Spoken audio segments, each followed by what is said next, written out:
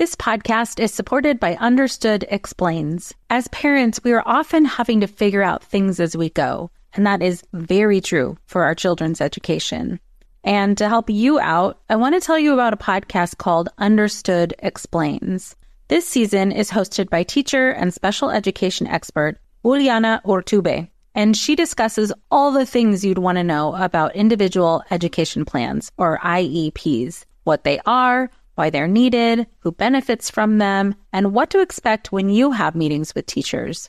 I could have really used this podcast when my son had an IEP for speech when he was 6. I was overwhelmed trying to understand the process and what everything meant. The episode on Understood Explains, Does My Child Need an IEP?, was the kind of info that would have really helped me get the most out of the educational support of the IEP for my son. And if you need that kind of support, I really recommend this podcast. To listen to Understood Explains, search for Understood Explains in your podcast app. That's Understood Explains.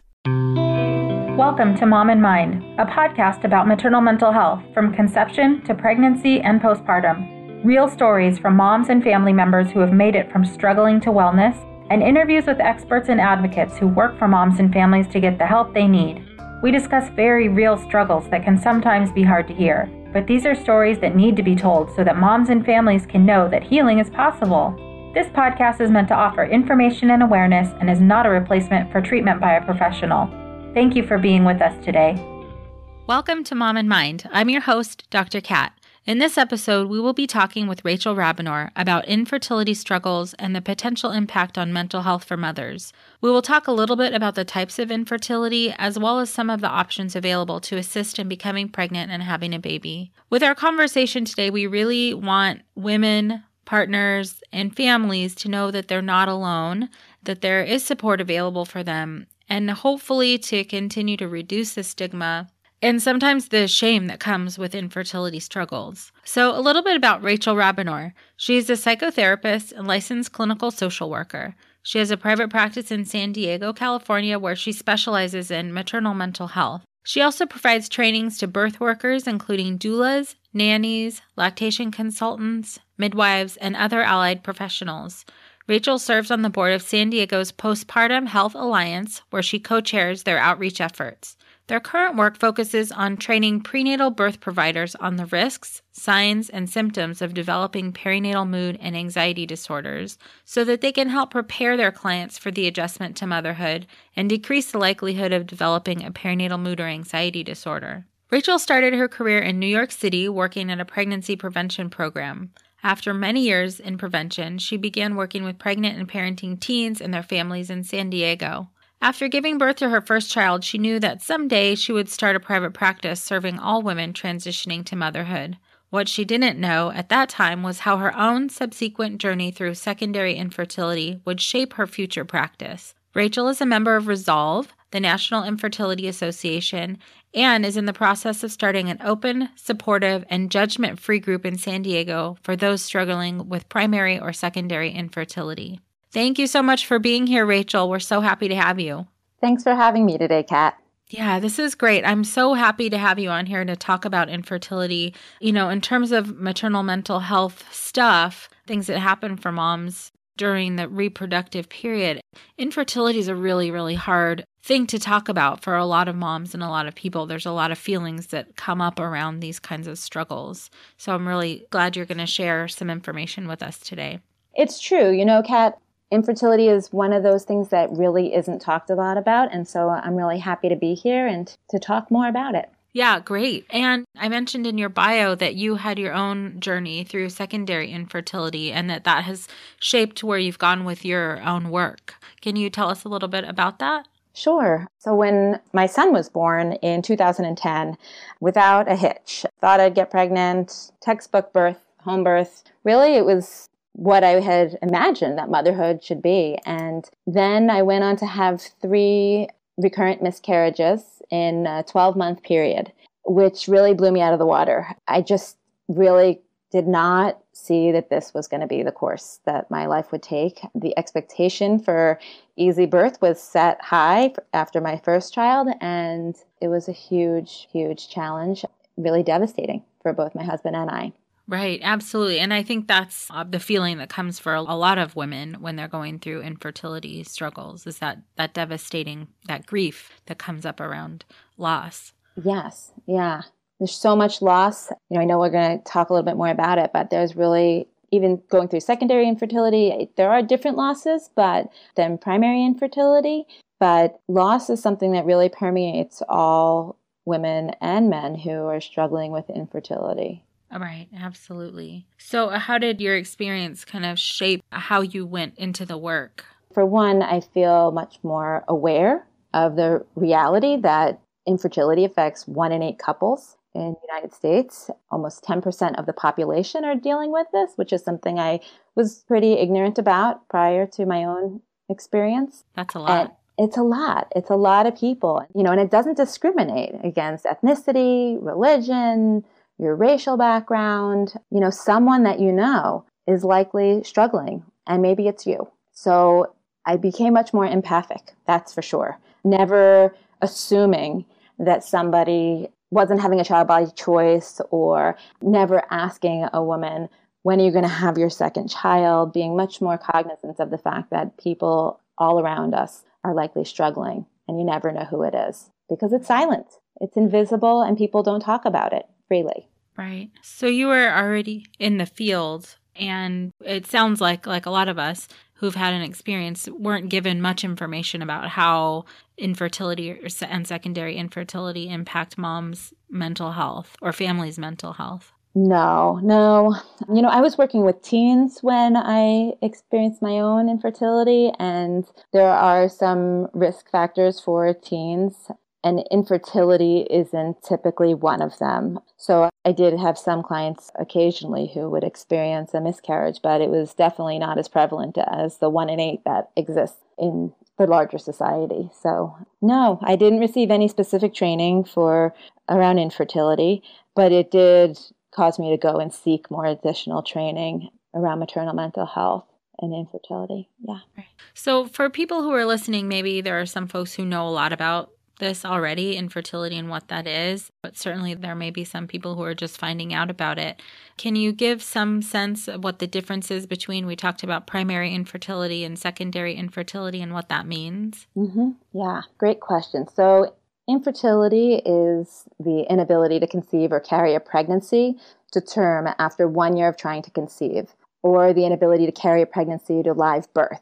So if you're over the age of 35, the time of trying to conceive is reduced to 6 months. The added piece with secondary infertility is the inability to become pregnant or to carry a pregnancy to term following the birth of 1 or more biological children. So that birth also would have been conceived without the assistance of any reproductive technologies or fertility medication.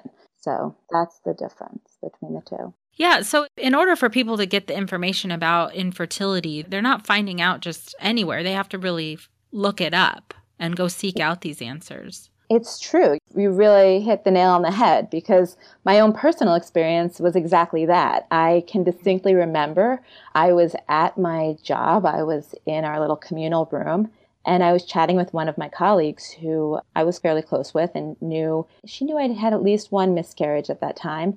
And she shared with me that her sister, as she said, also struggled with secondary infertility. And I thought, what is that you just said? Okay. I had no idea it had a name. And so that's sort of how I became aware that secondary infertility was actually a thing. Mm-hmm. And then, of course, I hit Dr. Google and learned everything that I thought I needed to know. And it was intense. Right. This podcast is supported by Starglow Media's Mysteries About True Histories. From the creators of the hit top-ranking kids educational podcast in the world, Who Smarted, the Emmy-nominated Nat Geo Disney Plus's Brain Games, and Netflix's Brainchild, comes Mysteries About True Histories, affectionately known as MATH, or math, in which kids ages 6 and up can hear humorous and educational stories that follow 2 best friends, Max and Molly, while they go on adventures through time, solving puzzles, hidden equations, talking about history, and making learning cool. Episodes transport listeners to moments in history like Pythagoras' ancient Greece, the era of the Aztecs, Sir Isaac Newton's England, and more. When I drive my son to school in the morning, we listen to these episodes that fit perfectly in our commute, with the episodes being about 15 minutes long. And this podcast is right up my son's alley because he loves to solve problems and happens to love math and the types of punny jokes that Max likes to tell. So tune in to Mysteries About True Histories with your kids. You can follow and listen on Apple Podcasts or wherever you get your pods. No one told us the truth about parenthood. Why? This is the podcast everyone needed before they had kids because now that those little ones are here, there is a lot to unpack. I'm Rachel Shepardota, and I am your host for the podcast No One Told Us, where we tell the truth about parenting and let you in on all the stuff you really should have known about before having kids. I am the founder of Hey Sleepy Baby, but this podcast is so much more than sleep. We'll be diving into all the topics that you really care about and need to know while you do your best job raising those adorable, tiny humans. Our goal is to just make you feel less alone and less overwhelmed. There are so many things that no one tells us before becoming a parent, and I think that we should really pull back the curtain on becoming a first-time or second-time mom or dad to share the good, the bad, and the ugly. We'll have a little education, a little fun, and a whole lot of heart that goes into each and every episode. So join me and our amazing guests each week to hear us talk about what no one told us. Right. Well, other than hitting up the internet, where would we learn about this stuff? Where should we be learning about this stuff? Thank goodness there's a podcast like this, really. I mean, even while I was dealing with my secondary infertility, I tried to talk about it at the park where my child was playing and be really open and reduce the stigma around it. But it's hard. It's hard for people to listen to. So and then after I had my second child, still people love to ask me, how's that age gap? And so that's always a conversation. It never goes away, right? My secondary infertility never goes away. And I do gauge, of course, whether they really want to know or whether I'm just going to take this opportunity and tell them. Let me just tell you what's really going on. Yeah. Yes. You were asking, so where should people learn about this, right? And I think the real answer is from our friends, from our community, from the people that we're close with that can say, my friend experienced this, or I've heard of this, but it takes a level of comfort for people to really share what they're experiencing also. Right. So maybe that is a good intro into the impacts that infertility has on our mental well-being, because I think on some level what we're alluding to is this shame and guilt that comes along, among other things. So what do you think are the main impacts on mental health for the mom and for the family, the partner, all the people who are involved? How does this affect them? Yeah, that's a really big, important question because each person, each couple is different. And how they interpret their own experiences and how they process their experience is different. But some of the common ways that people are impacted emotionally are the loss. That would be one of the biggest ways that people experience infertility. There's losses of pregnancy and the birth experience if they haven't had that and they are just wanting that. The potential loss of a genetic link, the loss of the parenting experience, the loss of a grandparent relationship. So thinking about your parents and thinking about what you had yearned for them in a certain stage of their life. You may feel that they're ready for that relationship. Your loss of stability in your own family, because as people going through infertility know, it can really take over so much of your thinking and your actions and just your everyday life. Yeah. The loss of your work productivity, loss of a sense of spirituality. People who have a really strong connection with spirituality may start to question higher power and how this is happening and why this is happening. So along with loss comes grief sometimes. And not everyone is really aware of what those symptoms look like. And it's good to be aware of how it might show up. Things like lack of energy, headaches, irritability, sadness, your inability to concentrate, maybe even insomnia. These are all symptoms of grief that people may experience while figuring out and coping with these different losses. Thank you for highlighting that. And it's so important because, I wonder, having not gone through infertility myself, I wonder how hard it must be to figure out what is going on after a loss or should I be feeling these things? What does this mean? Also, they're going through hormonal changes too, without getting into the science and stuff like that. But there's quite a lot going on. Yeah. So this is really good for people who are listening, or for people who love someone who's dealing with this or maybe dealing with this, to be looking out for these symptoms of grief and loss. Yeah. Thanks for that. Yeah. Sure.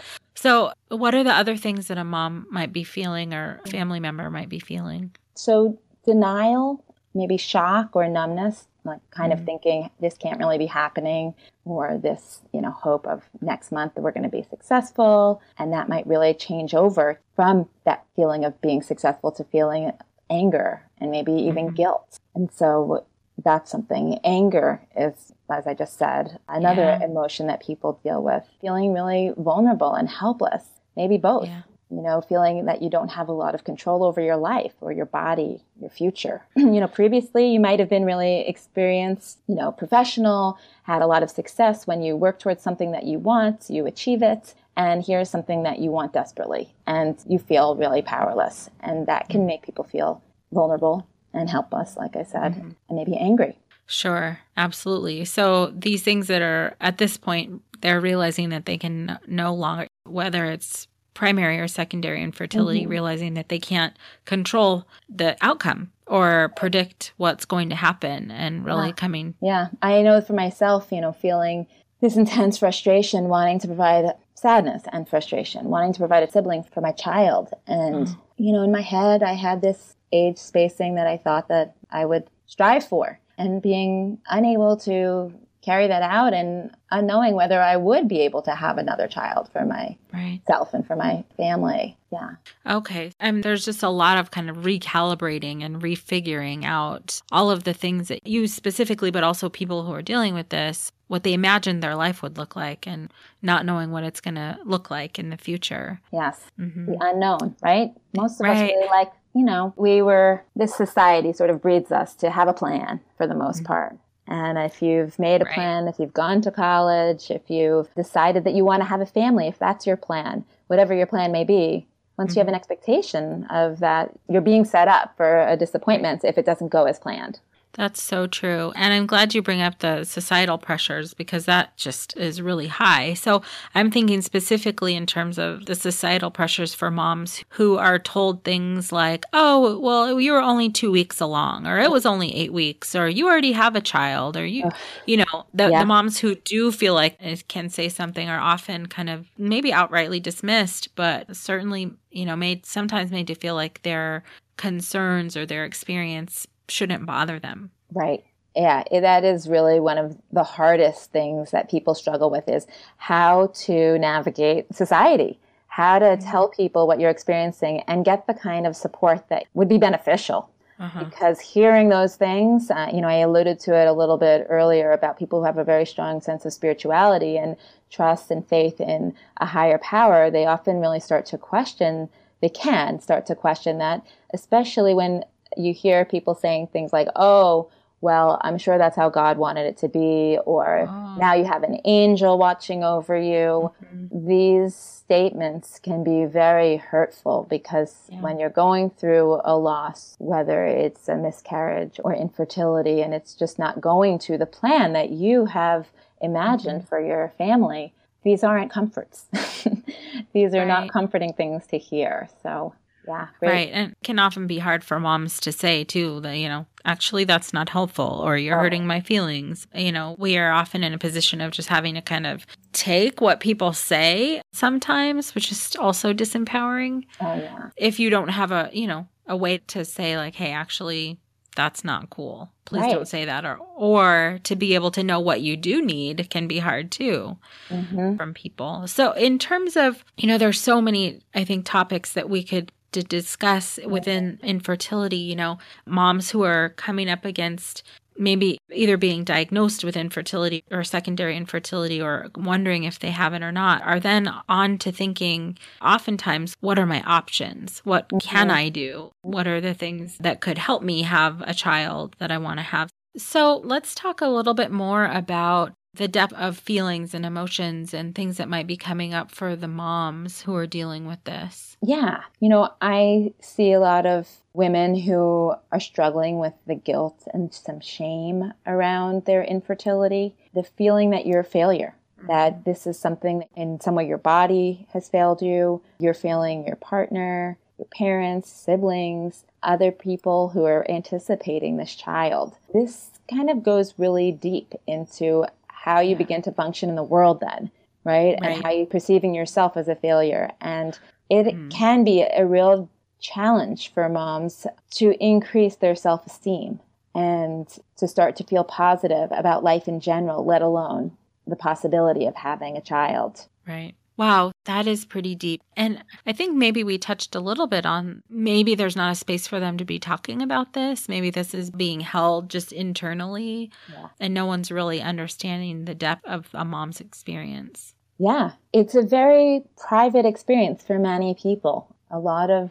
men and women, I would say men in particular, really suffer in silence, but both men and women. A lot of silence here around infertility. And this can lead to depression, right? Being so isolated and month after month of waiting and hoping. Sure. And anxiety as well. Every time, maybe just thinking of the mom who's trying to get pregnant and, checking the pee sticks and checking whatever's on the calendar. When can I, any dates or just anticipating, what's to come or hoping. Yes. And feeling anxious once you are pregnant, right? About losing the pregnancy, about what may or may not happen.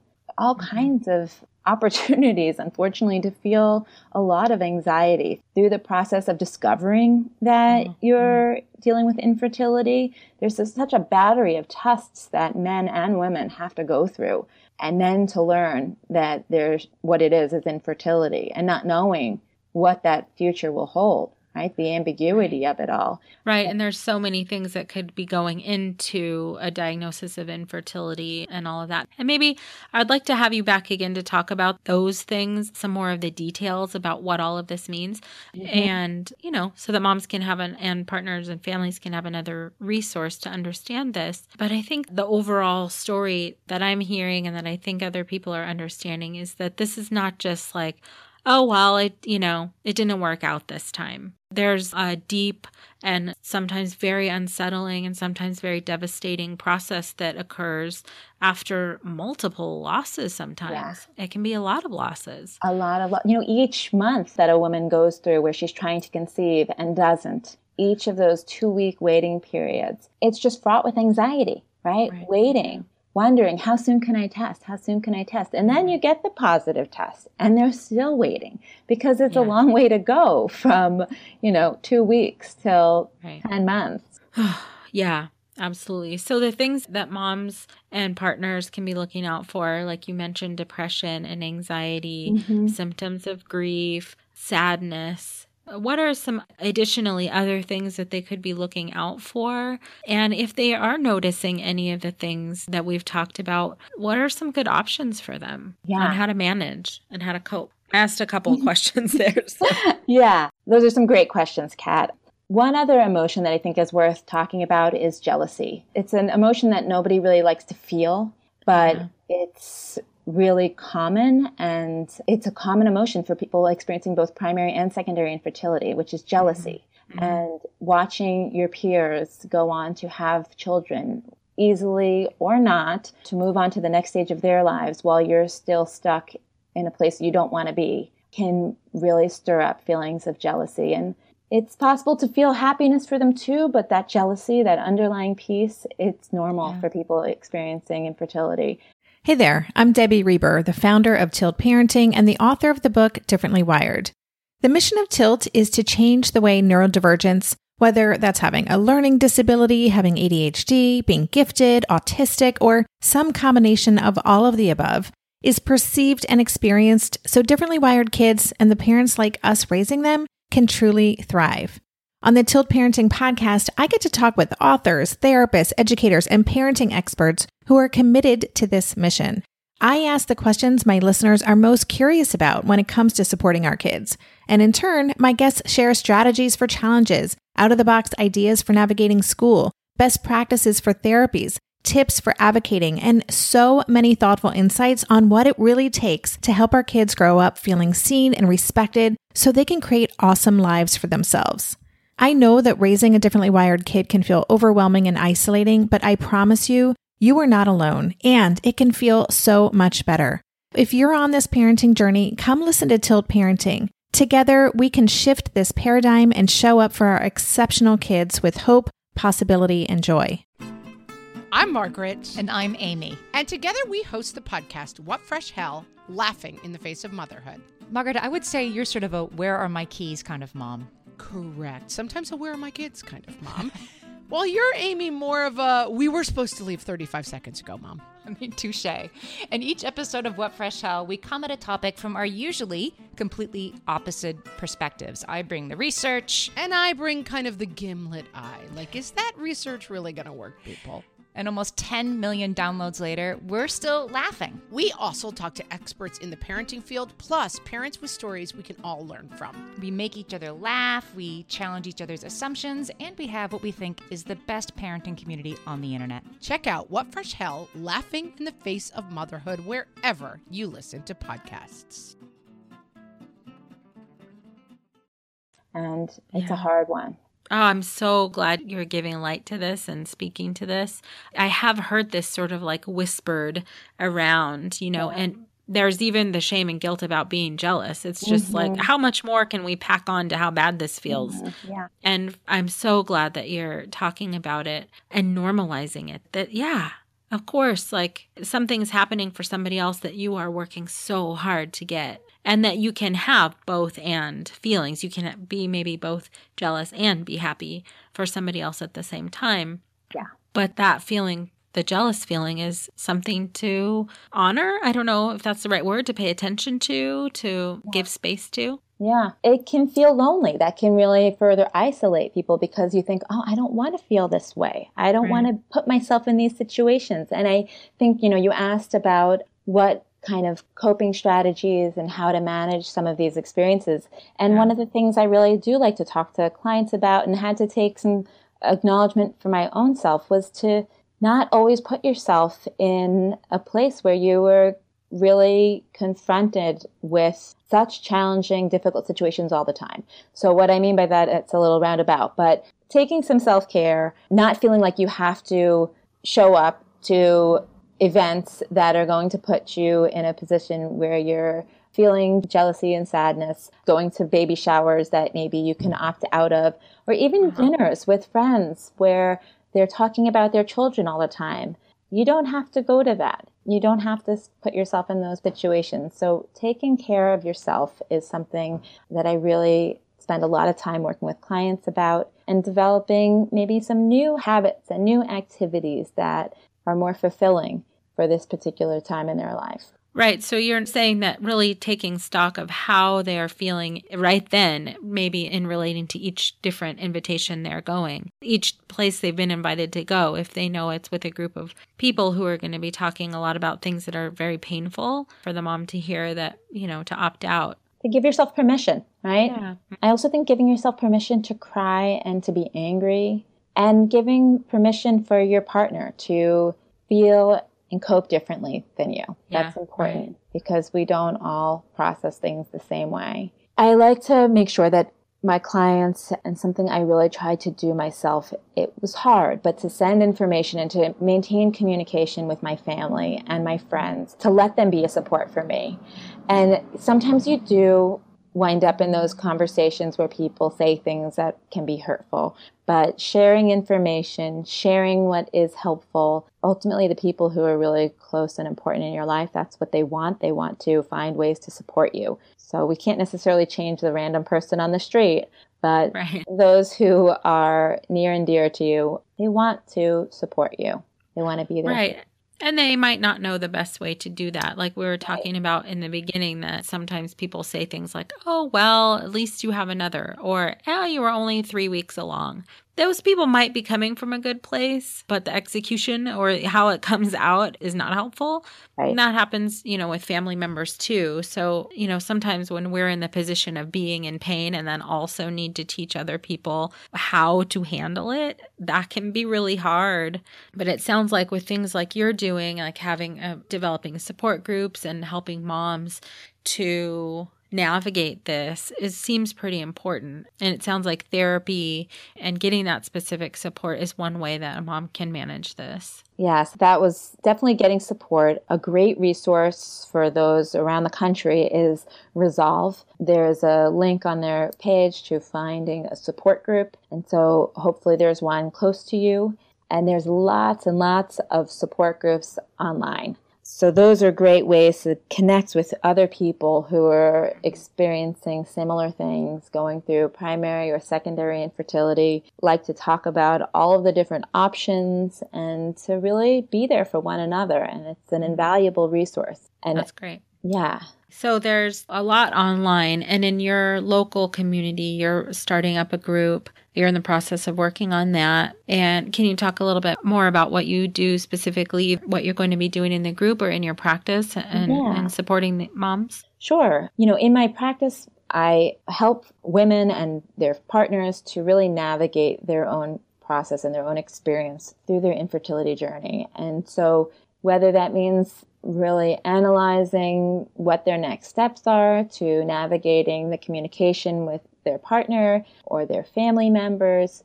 Really, I just want to be a support for them during this stage. I do help, and one of the other recommendations I have for listeners is to try and develop some kind of relaxation process, meditation. I do a lot of mindfulness with my clients, and that's something that I'll be bringing into the group that I started up. While infertility isn't caused by stress, despite what people may say, it can certainly cause stress. So intentionally learning a relaxation technique may be helpful. We do know that infertile women report higher levels of stress and anxiety than fertile women.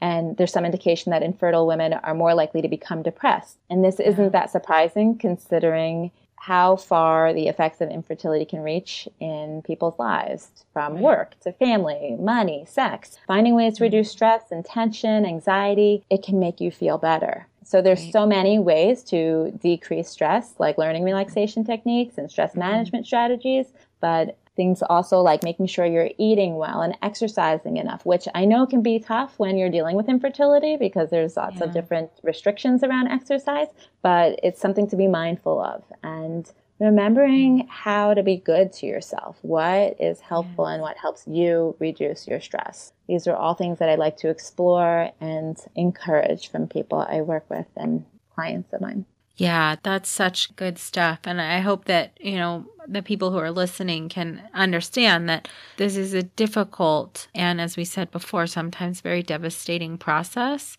And some people may not be feeling devastated and some people may be, but really understanding that you can have a range of feelings about this and it's all okay. And if you feel like you need support, there are places like Resolve and Rachel and support groups and places to help people understand what's going on, process their feelings about it, get more skills to help manage. And you're giving some really good ones around meditation and breathing and relaxation and exercise and eating. So there are a lot of things that can help cope and get through this period of time. And so it sounds like there are options for mom who are struggling to help them heal and cope and get through this really hard time. Yes, there are options. And sometimes it's kind of knowing what those options are, which is the biggest challenge, right? If you don't even know you have it, or if you know you have infertility but feel really isolated, it's hard to know where to go to reach out for support. And so I did mention that Resolve, you can find support groups. You can also find individual practitioners, therapists, individual therapists. They also have a network of more physical health practitioners as well. So if you're looking for a reproductive endocrinologist or doctors, you can find them also on the Resolve website. Right. Thank you so much, Rachel. I'd love to have you back. There's so many other things that we can talk about and get a little bit more in depth to some of the specifics that happen within this period of time. But I think this is a really good overview for moms and family members and providers. Maybe there are some providers out there listening who don't really understand, mental health providers who don't fully understand how infertility can impact a mom. So I'm really hopeful that this conversation will help everyone to go and learn a little bit more and be compassionate with themselves and with the people that they're treating. I thank you so much, Rachel. Yeah, thank you, Kat. It's so great to be here, and I would love to come back and talk more about these really important issues with you. We'll do that. So for you guys who are listening, you can go to rachelrabinor.com, and you can also find Rachel on Facebook and Pinterest and Instagram and get lots of supportive information from her there. Thanks, Rachel. Thank you, Kat. By joining us today and listening, you're a part of the growing community of people who are aware and concerned for mothers and families during this beautiful and sometimes very difficult time of life. Please take a moment to subscribe, rate, and review this free podcast so that Mom and Mind can be found by moms, families, and providers who will benefit from hearing our talks. If you or someone you know is having a hard time, help is available. Please look for resources for help at momandmind.com, where you will also find links and information from today's episode. Thank you for listening and being a part of the Mom and Mind community. Hi there, I'm Andrea Owen, self-help author with 19 translations of my books, global keynote speaker, and life coach. My podcast, Make Some Noise, has been serving up self-help in a simple-to-digest way for the last decade. The topics brought in each episode are practical and easy to implement around topics such as working through fears that keep you stuck, different modalities of therapy, managing your negative self-talk, and more. We bring you guest experts, solo episodes, and I even coach listeners on the air around relatable struggles. I also do my best to weave my sense of humor into some heavy topics because, let's face it, life can be pretty hard, and it's so much better when we can have some fun while walking through our challenges.